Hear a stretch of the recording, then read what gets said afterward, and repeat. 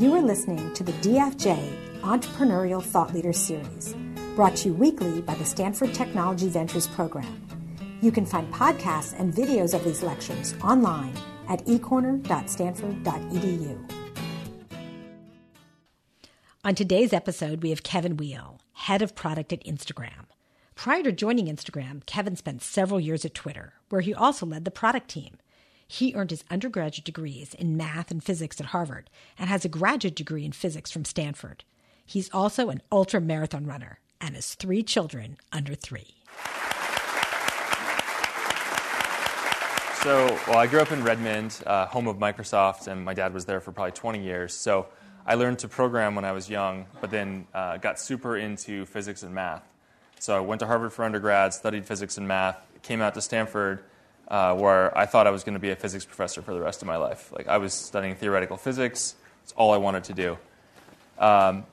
Then met my now wife, who was a Mayfield Fellow here at Stanford, was part of this world, and she kind of opened my eyes to everything that is Silicon Valley around all of us. I really just had blinders on and had no idea, and I kind of got hooked. The idea that I could join a company and start creating things and shipping things. So I jumped out, started working at a couple startups as an engineer, got the opportunity to join Twitter, started working on data and analytics back when Twitter was about 40 people. Somehow, in the middle of all that, ended up moving to the product side, and the fun parts of working at a small and fast-growing company somehow ended up running the product team after about 7 years. And then moved to Instagram a little over a year ago. So it's been a wild ride. So let's flash back to when you were at Harvard. You were at school there at the same time as Mark Zuckerberg. What did you think about his decision to leave school to go start a company? Yeah, I'm gonna embarrass myself. This is the part where you realize you're all way smarter than I am. I'm a year older than Mark. So we were at Harvard at the same time, and he dropped out after a couple of years. So he'd started a couple things at Harvard. Got in trouble for a bunch of them, then started building Facebook. It took off like wildfire throughout the campus. And he came out here, I think, for a summer, maybe after his freshman or sophomore year, and then didn't come back. And so I think that was after his sophomore year. I'm a junior at this point, and I'm sitting here going, everyone knows him. He's kind of infamous on campus. I'm sitting here going, he's giving up a Harvard degree to go work on some company? What an idiot. As I went and continued and got my degree, and now 12 years later, I'm working for him. So, well, yes, but let's think about it. You then came here for your PhD, and you left your PhD program to go into industry. How hard was that decision? Why don't you talk about that calculus? Yeah, it was a weird decision, actually, to be honest, because I was so invested in, I was studying theoretical physics. I wanted to be a physics professor because, what else do you do with a theoretical physics degree? And then I met my wife, Elizabeth, who was, very much, she had paid her way through college, basically working at startups. And it kind of just opened my eyes to this whole new world where in physics, especially in theoretical physics, you're lucky if you make a contribution over a lifetime.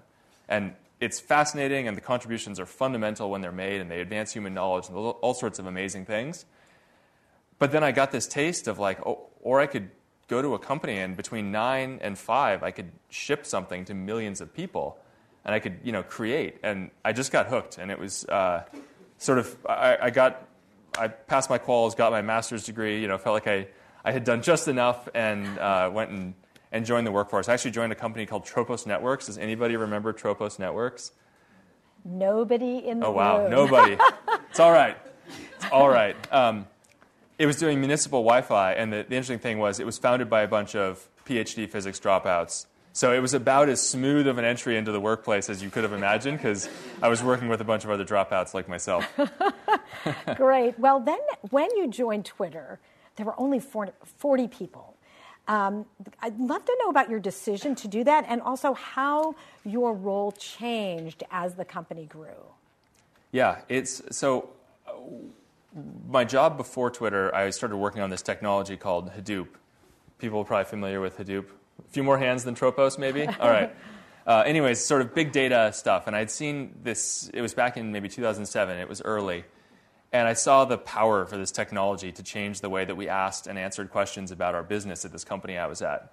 And I got the opportunity to go to Twitter and start the analytics team. So at the time, I was the first engineer who wasn't carrying a pager. And you remember Twitter back in 2009. It was up and down. We were growing like mad, and the service was constantly having scaling issues.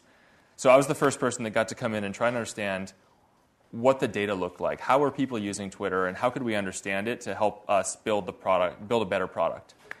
And it was 40 people, so we were all kind of figuring out as we went. I'll tell you one quick story from the back then. So I was literally the first person that was working on the data. Everybody else had just been trying to keep the service afloat as they dealt with massive growth. And about 2 weeks in, they had a board meeting. And someone said, "Hey, Kevin, you're here. You're the analytics guy. Can you go figure out how many users we had this quarter?" And it meant to I had to go do this SQL query, and it was a particularly expensive SQL query because I had to look at the number of distinct user IDs that had used the service over the last 90 days. And at this time, there was no offline data store. Like the thing that I had to query was the same thing that was serving Twitter, which, by the way, was the same thing that was basically on fire because we were growing so fast. So I had to come into work at 3 a.m., which was as off-peak, as low usage as a time as we had, and do this SQL query and watch the rest of the servers across Twitter and make sure that I wasn't delaying them too much as I did this query to get data for this. So that's kind of where Twitter was, and that's where you are as a company of 40 people trying to grow really fast. But the exciting thing is there was so much opportunity as we grew. We went from 40 to about 4,000 while I was at Twitter. I started doing analytics, and then as we kind of built that out and we got to a place where internally we knew how Twitter was growing and what led to success on the service, how people were using the product, and what we could do to make it better for them, we started realizing there are a lot of businesses and other people that are using Twitter for their livelihood. What if we could use analytics to help them understand how Twitter was helping them and how they could use it better?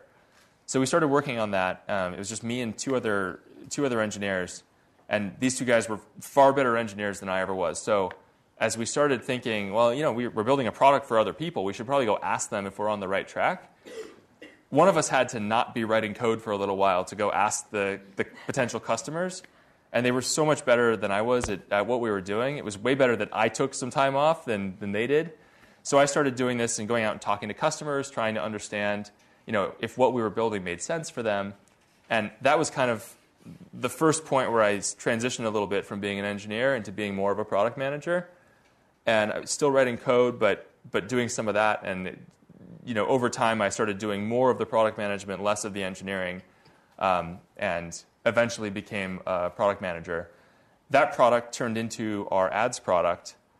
As we started thinking about building products for businesses, one of the other things they want to do is they want to get more reach. They want to use the service to reach potential customers. So that turned into our ad product.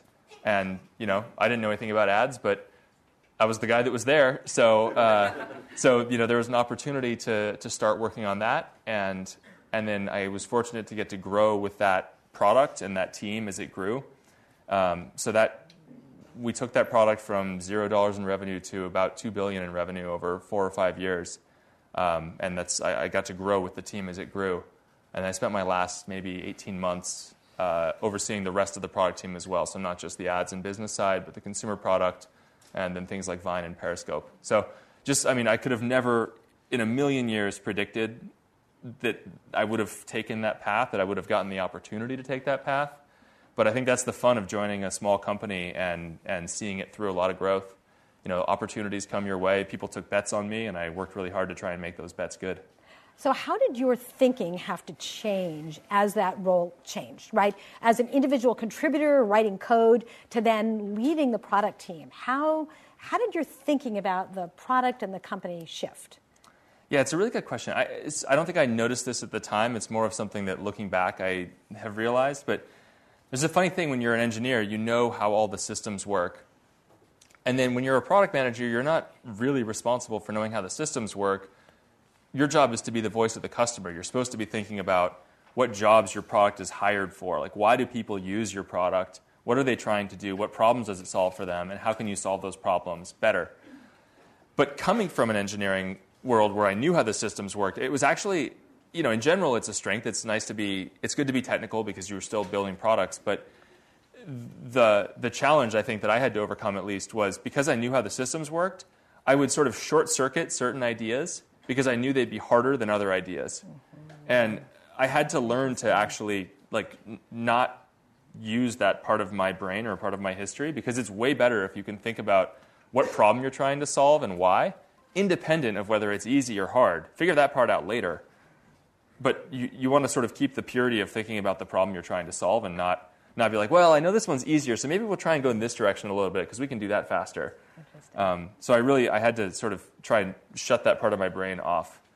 And then it kind of happened automatically because as we grew, I'd actually seen less and less of the code as time went on. But in the beginning, I really had to work at it. Right, so you could throw it over the fence to the engineers and say, figure out how to make it work. Well, no, it's definitely not that. It's definitely not that. I think it's really important to be able to work directly with your team. But you just don't want to be throwing out certain solutions just because you know they're hard. At the end of the day, you do absolutely work really closely with your engineering team, and maybe the perfect solution is actually not feasible from an engineering perspective, and you find the sort of 80-20 value proposition that you can actually build. You just don't want to be throwing things out at the beginning. You want to do that sort of towards the end once you figure out what the right thing is with the team. So you then chose to leave Twitter to go to Instagram. Can you talk a little bit about your thinking about that? How did you evaluate that opportunity? And why did you choose that as opposed to going to another startup? Yeah, I had an amazing 7 years at Twitter. It's a great company. I think it's important for the world. But I worked at a couple small companies before that, but Twitter was really the only company that I had ever seen at scale. Certainly the only company I'd ever had any amount of responsibility at. And I kind of wanted to see how other companies did things. Some of the things Twitter did, it did really well. Some of the things other companies do better, and I didn't have any sense of that. So I really wanted to see other companies. But after 7 years, my intention was actually to take 6 months off. So I had quietly resigned and was sort of finishing out my time at Twitter. When I happened to have dinner with Kevin Systrom. He's a friend of my wife's, and we'd known him for years. And he just came over for dinner. And at the end of dinner, he was like, hey, we have this role open. Would you ever think about it? And I was like, no, I work at Twitter. I couldn't work at Instagram. But then I was kind of like, wait, why would I not learn more? Instagram is an amazing company. Facebook is an incredible company. So I went in and just got to know the team a little bit, loved everybody I met, and also realized Instagram is it's a company of about, now it's 400 or 500 people. At the time, I think it was maybe 200. So it was a company of 200 people with an audience, the community of hundreds of millions at the time. Now it's over 700 million people that use Instagram every month. And I don't think there's any place in the world where you have the value of being a small company. You can be nimble, you can move quickly, all the good things that come with being a small company, and yet you have the impact and the opportunity to make a difference that a large company has because we serve an audience of 700 million people. So that combination to me was just, I don't think there's anywhere else in the world that you can get that. And that together with the people I'd be working with, who I adore, is just too much to turn down. So I've been loving it. Great. So let's just talk about Instagram for a minute. There have been lots of photo sharing apps out there. And Instagram has just really, been the dominant player in this space. What do you attribute that to? What's the key to that success? I give a lot of credit to Kevin Systrom and to Mike Krieger, who are the two founders. I think there are a couple things. They have this, one of the values we have at Instagram is to do the simple thing first. And I think it's an incredibly valuable thing to take with you through life. Systems only get more complex as they grow. So you have to start simple, because if you start simple, it will get more complex. If you start complex, you're in trouble. So the idea of doing the simple thing first is boiling down the problem you're solving to its most sort of essential pieces and making sure you get that right before you worry about all the other details. You can also use it when you're trying to build something, we have a lot of ideas. Not all of them are good ideas, but you don't know at the beginning as you're starting to think about it which is which necessarily. And so doing the simple thing first means sometimes also building the simple thing first, seeing if your hunches are right, seeing if it resonates with the people that use Instagram. And if it doesn't, because you built the simple thing first, you can throw it away and you haven't invested too much time in it. If it does, you can continue to build on it. So it leads to this sort of quick iteration cycle where you test ideas rapidly and you hopefully converge to the right thing, to something that's meaningful for people quickly. The other thing that I think they do insanely well is focus. It's Kevin and Mike are very good at saying no to things, and sort of through their modeling of this, Instagram is very good at saying no to things. So there are so many opportunities that we say no to because we're trying to focus. We're trying to do fewer things really well. There's the CEO of Under Armour has this. There's a story that I love. Under Armour started out as a small company. They're now a competitor to Nike, so they're doing shoes. They do everything, right?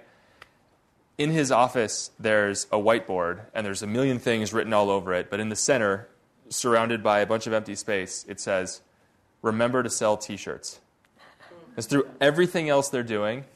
Remember to serve the customer. Remember why you exist, and keep that the focus. All the other things that you have to do to build a successful company, you do them so that you can fulfill your mission, so that you can build a great product for all the people, in our case, all the people that use Instagram.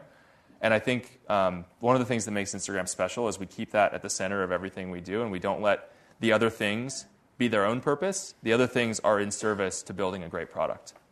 So can you talk a little bit about the relationship between Instagram and Facebook? It must be quite interesting. How integrated is it, and how independent are you? Yeah, we're very independent, and we get a ton of value from Facebook. And those two things don't seem like they mesh immediately, but it's the best of both worlds, and I've never seen anything like it. Mark Zuckerberg and Kevin Systrom deserve a lot of credit for how they have set this thing up, because it really is the best of both worlds. So we rely heavily on Facebook for things like infrastructure. They have data centers around the world. They have scalable systems that we can just begin using if they meet our needs. And that means we can go faster. We leverage their sales team. So if you're an advertiser, you can use the same interfaces you're already using to advertise on Facebook to advertise on Instagram. If we need business development contacts around the world, Facebook has teams around the world that we're able to use. And so we get all of that value. But then from a product standpoint, in terms of what we build, in terms of how we evolve Instagram, we're totally independent. So we do what's right for the Instagram community. Facebook does what's right for the Facebook community.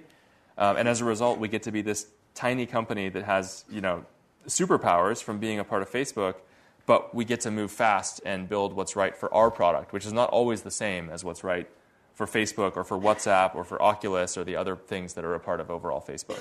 So it works really well. It isn't obvious. Sometimes you end up doing the same things. Sometimes you end up doing different things. And in the same way that somebody else within Facebook wouldn't tell us, "Oh, no, we're building that. You can't build it," we don't tell anyone else that either. So we work pretty independently, but we look for ways that we can help each other if there are opportunities. So you talk about focus, but of course you have to keep innovating. So where do ideas come from? Do they come from inside? Do they come from customers? Do they come from looking at the competitive landscape? Where do ideas come from, and how do you then evaluate them? It's a great question. I don't know that there's a formula for it. My personal belief, good ideas come from everywhere. Then that means good ideas come from folks internal to Instagram. Good ideas also come from folks outside of Instagram. There are a whole lot more smart people outside of Instagram than there are inside, right? So good ideas come from everywhere. We try and do a lot of research. We try and actually sit down and talk with people and understand why they're using Instagram and how we could build a better product for them. We also are looking at data all the time to try to see what sort of latent trends there are and what people are showing us that they want to do. And we have a sense of what we want Instagram to become. And we think a lot about how Instagram strengthens relationships through shared experiences. So you're closer to people in your life, to people that you know, to your friends, because of Instagram. You're also probably closer to the things, the interests you have, the passions you have, sports teams you care about, musicians you care about, because of Instagram. You're seeing what they're doing in their life through the Instagram feed. You're watching their Instagram stories. You join them when they go live. Like, you're closer to the people in your life because of Instagram. And so internally, we think about how we can build products that continue to strengthen relationships with the people and the things you care about. So can you talk a little bit about experimentation? So let's say an idea comes in, you think it's kind of good. What happens, and when do you know if it works or if it doesn't work? And what do you do if it's not working? Well, you don't see the ones that don't work for the most part. Maybe 1% of you do for a period of time, and then... Can you give an example? I mean, just maybe that would be helpful. Gosh, an example. I mean, we try so many things. Like, we're probably running 50 experiments right now, and they are everything from bigger things that, like, some things that are successful that you'll see launch in the coming days and weeks, to algorithm changes and smaller things that may be totally behind the scenes, but that change, like, what surfaces to you on Instagram and how things are ranked and how we prioritize what you see and, like, who you could follow. So it's across the board.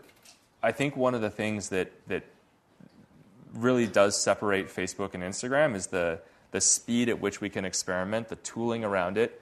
Everybody can launch their own experiment. It doesn't take, nobody has to go, ask me or ask Kevin Systrom if they can do an experiment.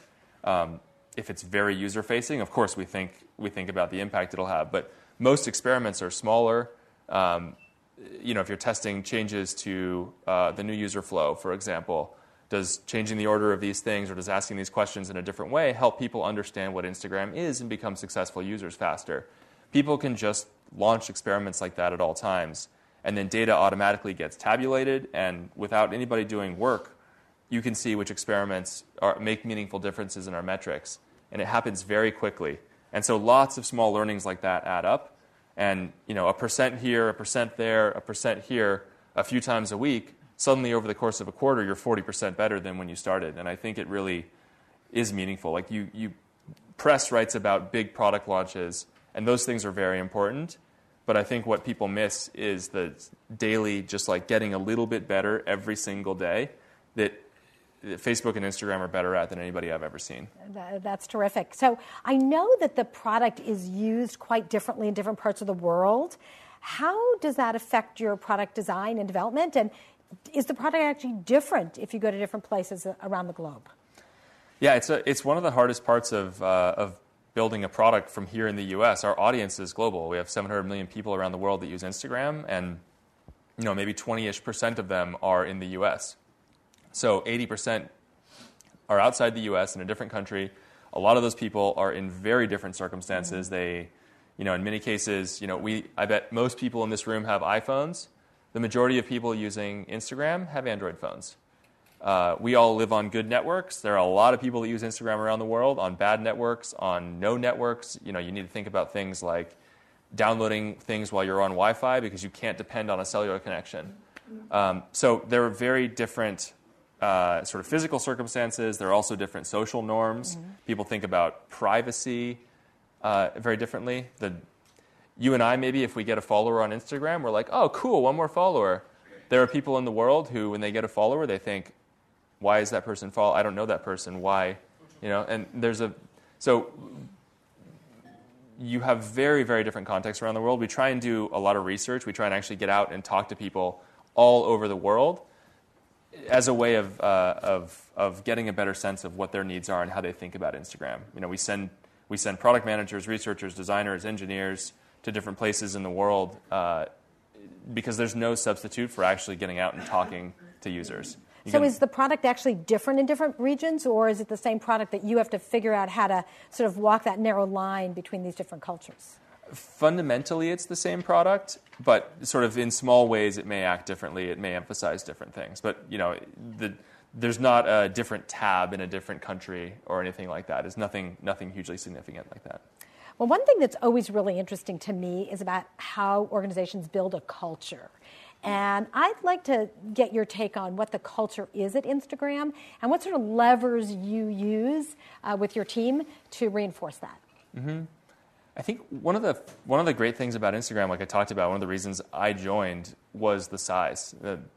Like our PM team is now 30 people, and we all fit in one room. And so a big part of it for me is building a team that feels like family, where we all know each other. We all know each other well. We have a lot of trust in each other. Part of that means being comfortable enough to give each other hard feedback as well, to be able to say what you authentically think. Because when you can do that, it builds trust and it brings everybody closer. You kind of have to do that when the team is small, or when the team is large, you're never going to have that. So we have that opportunity, and I think the culture, again, Kevin and Mike deserve all the credit for this because it was true long before I got there. But it's a company that feels like a family, and that sounds cliche, but it's a great group of people. And it's a group of people that I think are really motivated by the mission of bringing people closer together around the world. So in a few minutes, I'm going to open up to questions from the audience. I've got a few more questions here, but you can start thinking about the really hard questions you can ask Kevin. So I want to talk about your personal life. You have a lot going on. You are an ultra marathon runner. You've got 3 little kids, a 2.5-year-old and 6-month-old twins. How do you balance all of that? I mean, that sounds pretty complicated. You've got a big job and you have a lot of other things going on outside of work. I mean, balance is a very generous term for what we do. Do you sleep? Not much. That's mostly what we sacrifice. No, I mean, my wife Elizabeth talks a lot about having something, like a handful of things in your life that are non-negotiable, that you're going to stick to no matter what because they're important to you and to who you are. For both of us, fortunately, running is one of those things. So it's just I need my morning run every day to sort of level set, and no matter how little sleep I've gotten, if I get a run in, I'm good for the day. And so the morning is spending time with kids and getting a run in. Then we both go to work. Thank goodness we have an incredible nanny who we deeply trust and who's wonderful with our kids. And then you get home and it's insanity for like 2 or 3 hours. You're all welcome to come over and witness it anytime. We'll take any help we can get. Trying to get 3 kids fed and to bed and all of that. So life is insane basically from like 6 to 9. And then we either try and spend a little time with each other or go back to work, kind of depending on the day. So being a long-distance runner, has that training been helpful for you at all in thinking about what you do in an entrepreneurial environment? Is that a metaphor in some way that you can apply? It's interesting. I think, let's see. So I like running long races, 50Ks, 50 miles, things like that. And there's not a lot of tricks to running a 50-mile race. You kind of start running, and you just keep running. And you go through some ups and downs. You go through some periods where you feel good. You go through some periods where you feel bad, but you just keep running. And that's actually the key to success. I think there is some analogy in this, which is like every company has ups and downs. Every product you work on has ups and downs. Every class you take, everything you do has ups and downs. I think people underestimate the value of just fighting through it, and staying determined, staying the course, and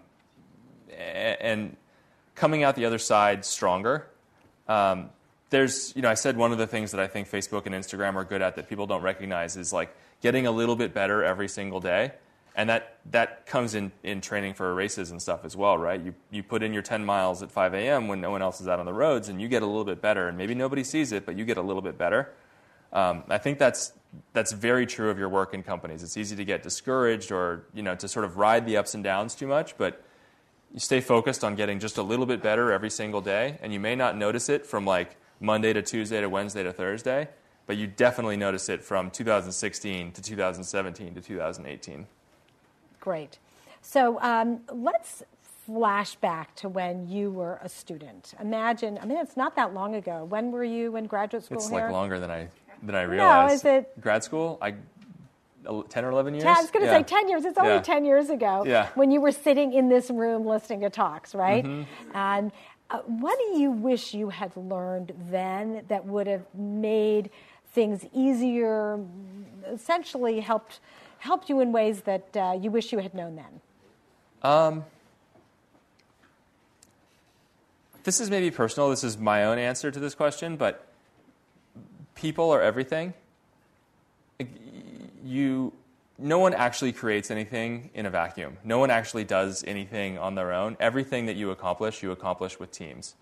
And success is surrounding yourself with other great people who are smarter than you, who push you, who are better than you at lots of things. I think, academically maybe I realized that, but you don't, now we've lived it for 10 or 11 years. Like, everything you accomplish, you do because you're surrounded by great people. So finding ways to surround yourself by the best people you possibly can, the smartest people, the people that push you to be better, is probably the best thing you can do. It's also, like, as I grew within Twitter, every job that I had was the biggest job that I'd ever had. I was managing more people than I'd ever managed. I had more responsibility than I'd ever had before. And, it was happening really fast, and it was intimidating. It's always, that question of, well, I figured out how to do this job, but now I've got this responsibility. Uh-oh, what am I, I'm not sure I can do this. You go talk to other people, and you realize you're doing this job, but there's somebody up here who's, doing this. And if they can do this, I'll figure this one out. So people also give me, personally, people give me a lot of perspective. And they, I don't know, I feel like the more I've been exposed to different ways of thinking, different approaches to the world, realizing, I don't know, I don't think I would have been able to do the things that I have if I hadn't, focused so much on learning from other people and being around people who are better than me in every possible way. Cool. Who has a first question? Great, over here. So I'll ask a question I asked a Facebook interviewer, and I didn't get a very good answer to. So just warning, heads up, gird your loins. So I'm curious, what frameworks or guidance or codes of conduct you employ within Facebook and Instagram around how you employ consumer behavior psychology to nudge users in one way or another in a way that you feel is appropriate, conforms with your values, and is ultimately ethical to some standard. Mm-hmm. So I'll speak about Instagram because that's the only place I've worked.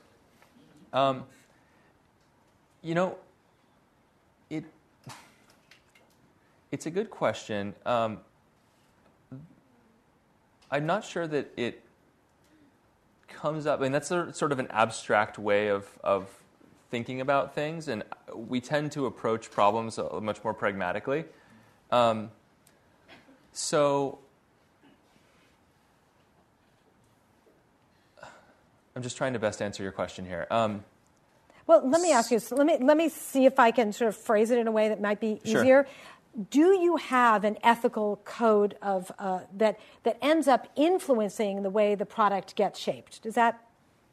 Yeah, sure. I mean, we try and go back to our mission as much as possible, because I think when you, if you have a mission that you believe in and you try and use that mission to guide decisions, then you're going to make decisions in a consistent way, and you're going to make them with an eye to the future that you're trying to create.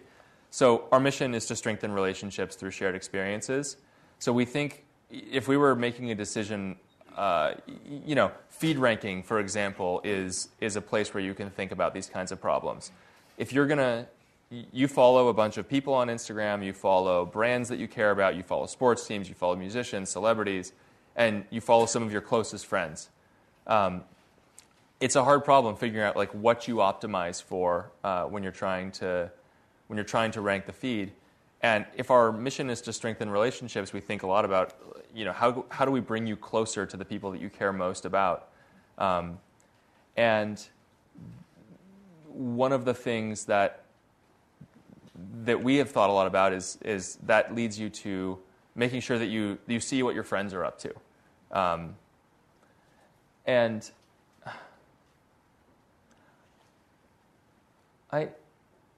I'm trying to give a good answer to your question. I'm not going to say it doesn't. I guess I haven't felt the tension at Instagram that maybe you're referencing.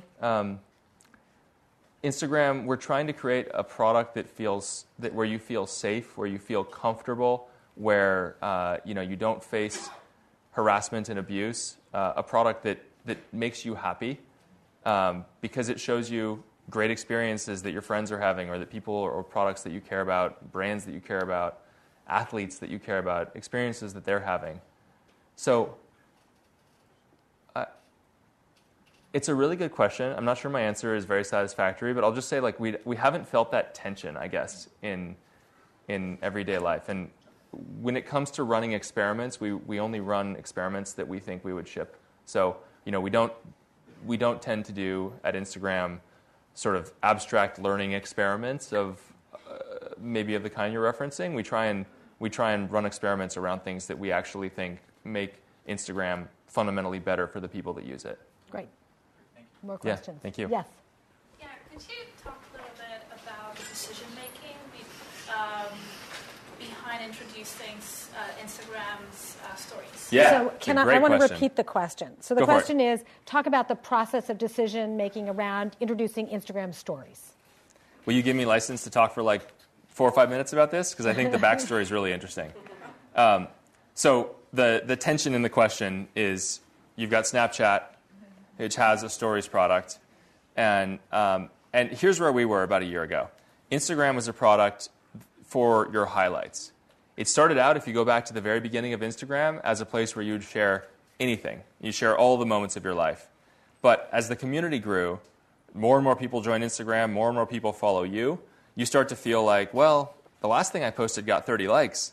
Is this one going to get 30 likes? I don't know. Maybe I just won't post. And the quality bar that was required to post on Instagram kept going up. People's self-imposed quality bar kept going up. And it meant that Instagram became a place not for all of your moments, but for your highlights, for the absolute best things that happened in your life. And that means it was a great product to consume, because what you were seeing was literally some of the greatest things that were going on in your friends' lives. But how many highlights do you have in a week? 2, 3? It doesn't happen all the time. So a product that's just for your highlights, that wasn't what we set out to become. So we wanted to get back to the world where Instagram was a place where you felt comfortable sharing all of your moments.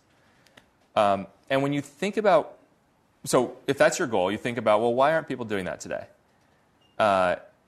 Well, you're probably not going to share, if you're going to share all of your moments, you're going to share more of your sort of raw, daily, here's what I'm doing. This isn't anything super special, just here's what I'm doing.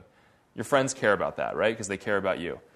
If you're going to share that, you're probably not going to share that 10 times a day to a feed, which is the way Instagram always historically worked. Because there are social norms around a feed, right? So rather than being feed-oriented, if you're going to build a product that people share to consistently multiple times throughout the day, it needs to be more person-oriented than feed-oriented.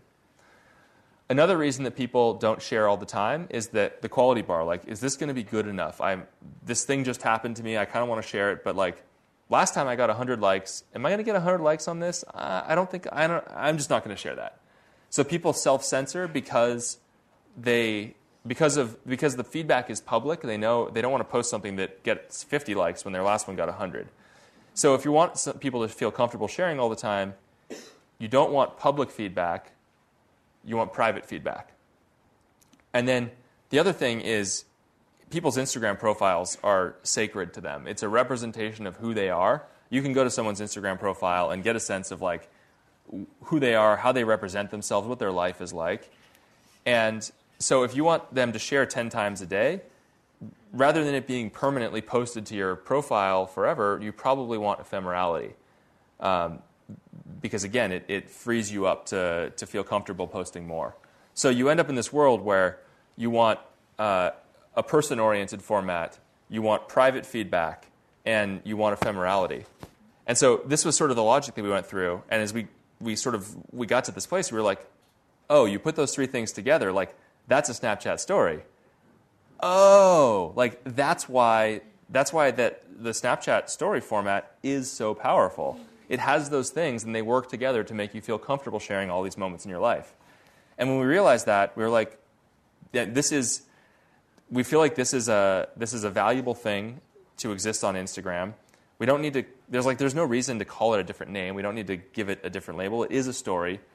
And because stories, we felt like it was going to be a format that people adopted in the same way that a mobile feed didn't used to be a thing and a hashtag didn't used to be a thing, and now you see them everywhere across lots of products.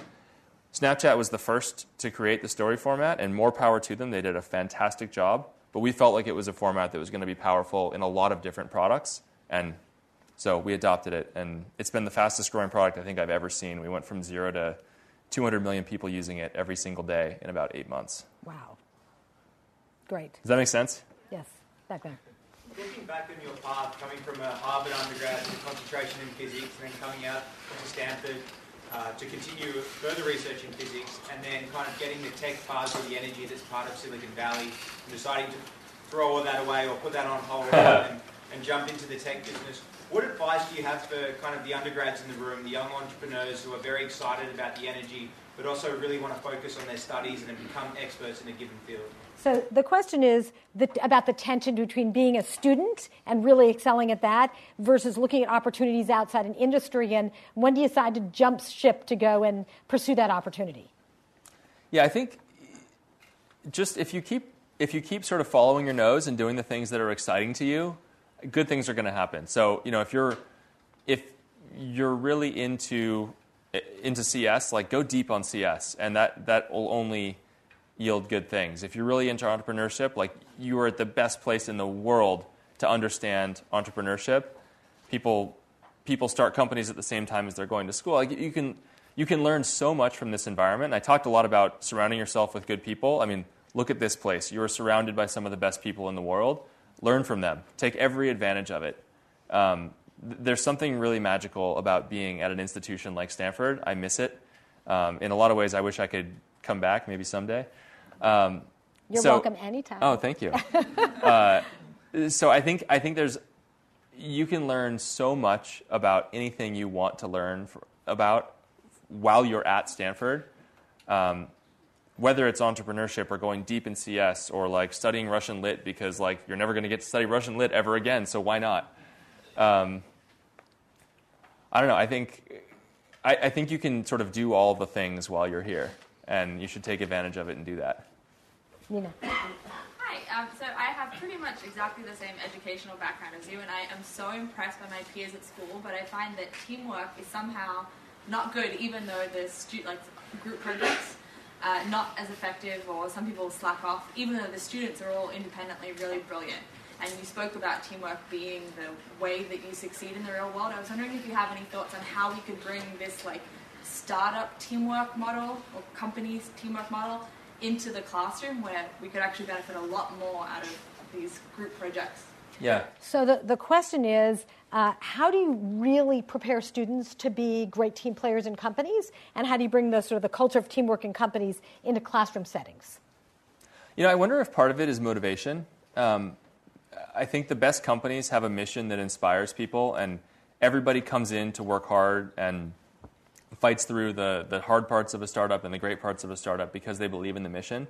That's certainly been true of the best companies I've ever worked at.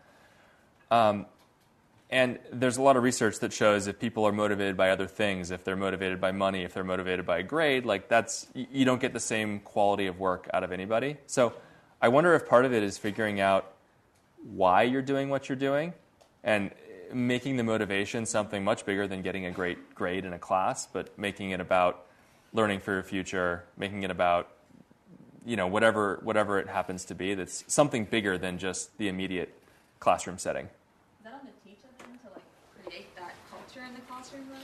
I wouldn't put it only on the teacher. The question was, is it on the teacher?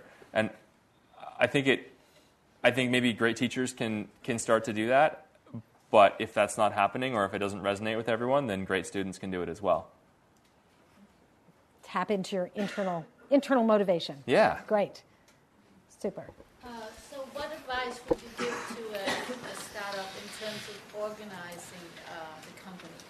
And here I'm talking about, how you mentioned that everybody could experiment. It's not going through any kind of hierarchic, leadership teams and things. So are there good advice is it just going to be a flat structure? Or? So I guess the question is, how might you organize a startup to inspired this type of innovation? Yeah. I don't know that there is a single answer to that. I think it naturally changes as you grow. The way you organize a 5-person startup is very different than the way you organize and operate a 50-person is very different than the way we organize and operate Instagram today at 400 or 500. Kind of every time you double, things change, and by the time you've 10x, things definitely are different. So I think it's natural when you're really small to be a lot more founder-led, where things do go through the founder. You don't have the bandwidth if you're 6 people to have people running different experiments and other things. You want to have a very, very crystal clear goal and operate entirely around that, like trying to find product market fit. I think it becomes different once you've found product market fit and you're growing and trying to scale. It starts to become more and more important for the mission not to just be in the founder's head, but for the mission to be something that everybody can repeat. For the most important, you should be able to go around to your company as it scales and ask anybody, what are the 3 most important things we're working on? And if people give different answers, then you've got work to do. Everybody should be able to give the same answer. Everybody should be able to talk about the mission and how those things that you're doing, the 3 most important things, relate back to the mission. And so the more you can get everybody focused on the same things and understanding the mission, the more you can distribute decision-making down into teams and hopefully move faster in parallel with everyone going the same direction. You don't want to move faster with everyone going different directions at all times. You want to move faster with everyone going in parallel, and that's what the mission's for. Great. Another question? Back there. My question's about competition. So Silicon Valley is littered with incumbents who define a product category, as your company does, and small, scrappy companies come up with disruptive innovation and knock them off that perch. Does competition keep you up at night? You talked a little bit about how you've dealt with Snap. How do you as a company deal with that kind of competitive? So how do you think about your competitors? You definitely think about your competitors, but you don't let it drive why you do what you do. I think you're silly if you say, "Oh no, I'm not going to think about it at all. I'm just not even going to know." Because your competitors, if they're doing well, it's because they've tapped into something, and I think the important thing is to understand what that something is, understand how or if it relates to what you're trying to do, and if there's something that you can learn from it. But it's really important to stay focused on what you are trying to accomplish in the world, the mission of your own company, and not get too distracted. But if you're not learning from what's working, if you're not learning from how people are changing and evolving and finding different use cases for things like sharing experiences, then you're silly. So it's sort of it's knowing what's going on, but then understanding how or if it applies to the goal that you're trying to solve. Right. I was wondering, how does fake news impact Instagram, and how is it being addressed, and how is that problem similar or different from what Facebook faces? So, you want to repeat the question? Yeah. Yeah. So, how do you deal with fake news, and do you have the same sort of issues that Facebook has? Yeah, it's a very different problem on Instagram, and a lot of that is because of the structure of the product. So, on Instagram, we don't have links. The best you can do is you get one link in your bio, but you don't get to attach a link to the post that you make. You also can't reshare things on Instagram. So if you post on Instagram and I see it and I love it, there's no way for me to take your post and share it to my friends. It reduces virality. That's intentional because we want Instagram to be a place where you feel comfortable sharing your experiences. And it's less about you being able to take someone else's experience that they shared to you and share it to all your it's more about experiences and less about sharing a link. And both of those things are key to the way that news, real or fake, spreads on platforms like Facebook and Twitter. So it's less of a thing. That isn't to say that we don't think about it, but it's a much less it's a much smaller issue on Instagram today, in large part because of the way the service works. So let me ask you about this. You talk a lot about using Instagram to connect people together and to build communities. Today happens also to be the day that Facebook released their quarterly results, which is all about making returns and, return on investment. How do you think about monetization as you're developing the product? Yeah, Mark has a great line about this, which is, Facebook and Instagram as well exist to fulfill our mission. For Facebook, it's about making the world more open and connected. For Instagram, it's about strengthening relationships through shared experiences. You make money, you build a business so that you can keep the company going and do a better job of fulfilling your mission over time. Like, you will not be able to fulfill your mission if you don't also have a strong and growing company. So revenue isn't the purpose of what we do, but it does power what we do, and we certainly couldn't do it without having a business. Also, the model the way we make revenue is through advertising. Advertising appears in the Instagram feed. It appears in between Instagram stories, so it appears with the content. It's part of the consumer experience.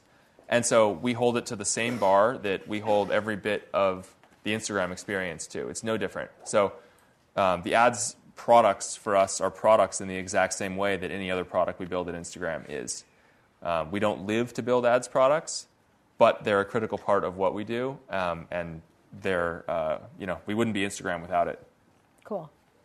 Another question. Any students back there? Stand up really tall. It seems like all of your background, you had a lot of experience in physics and math, but there seems to be a switch to the product side afterwards. And after that switch, you were quickly able to excel actually in your role and pretty quickly get to the top. Can you share a little bit what were the most important things that helped you with that switch first and while you were excelling in your position?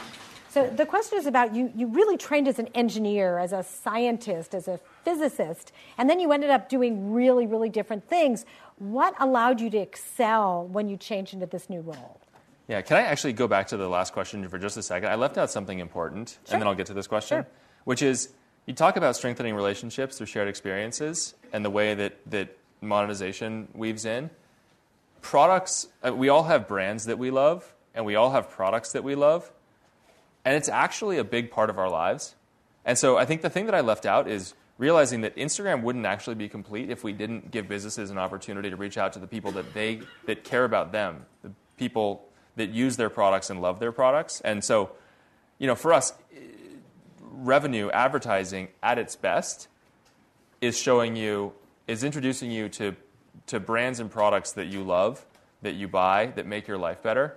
And that's the sort of the ideal that we strive for, and that's also the way that incentives get aligned. Like, we want advertising content to be great content. Advertisers want to create great content because that's what leads to consumers ultimately buying their products, and because we want Instagram to be a great experience itself. Like, all these things weave together, and if we do it right, the incentives are totally aligned, and we can make ads that are also a great product. I think it's an important, when you think about finding a business model for the startup that you work in, whatever you're working on, you want to find ways to align the incentives of your varying customers, because if they're mismatched, you're going to run into problems down the road. And advertising is a great business model because the incentives between the people who use Instagram and the advertisers who want to reach those users are actually aligned. Users want to see great content, and advertisers want to reach the people that love them, that buy their products. Cool. So, great. Yeah, back to the other question. So let's see. The switch, you asked first about switching from engineering into product. It wasn't so purposeful. It was kind of accidental. It was a thing that's, and this will be the metaphor for the answer to your entire question, actually. The fun thing about being at a company that's growing quickly is you kind of don't know all the things you're going to need until you run into them, and then there are always way more things to do than there are people to do them in a growing company, and that means that it leaves a lot of opportunities for people who want to dig a little bit deeper, who want to try something new, who want to look for another opportunity to do that. So, for me, somebody needed to go out and talk to the businesses that we were building for as we were starting to think about building analytics products at Twitter. And I volunteered. It seemed interesting. And anyways, the rest of my team were better engineers than I was. So I felt like I was maximizing productivity by doing it too.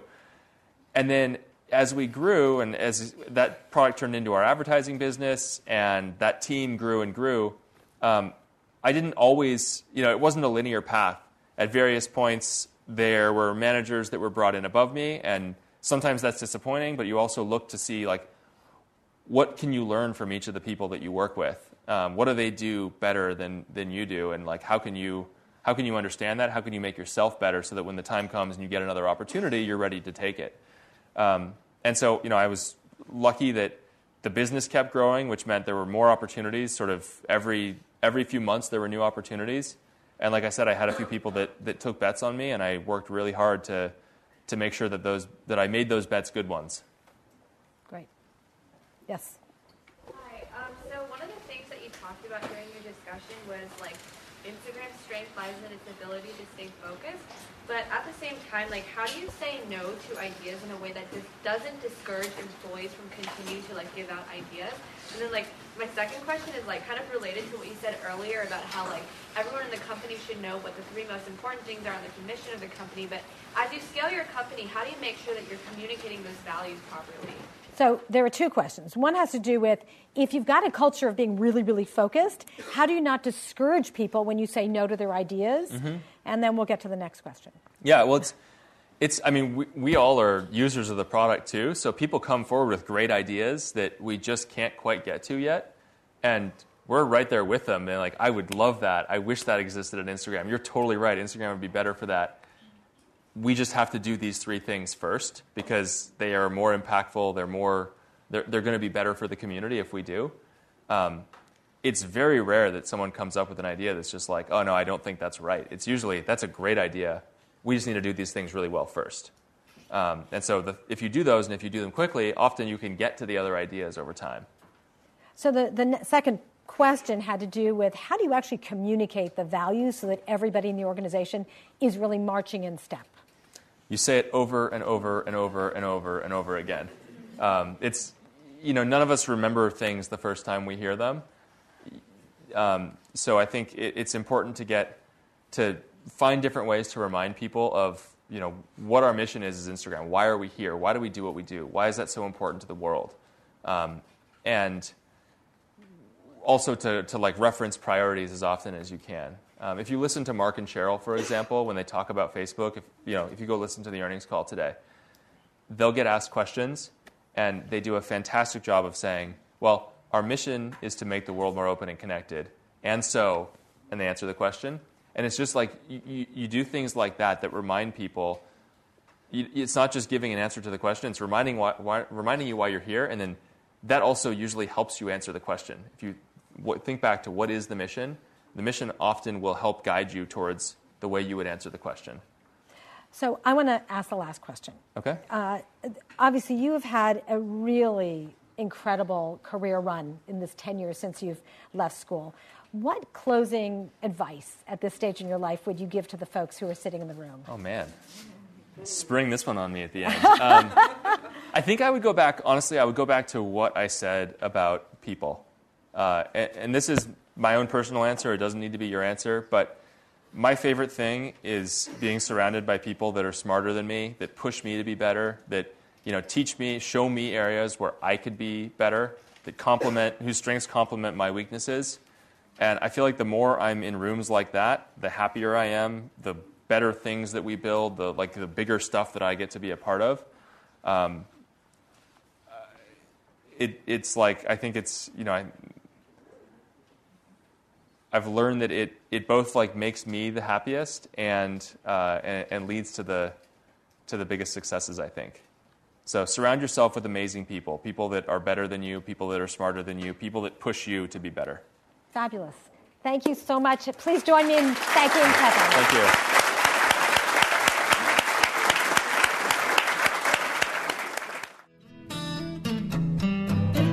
You have been listening to the Draper Fisher Jurvetson Entrepreneurial Thought Leader Series, brought to you weekly by the Stanford Technology Ventures Program. You can find additional podcasts and videos of these lectures online at ecorner.stanford.edu.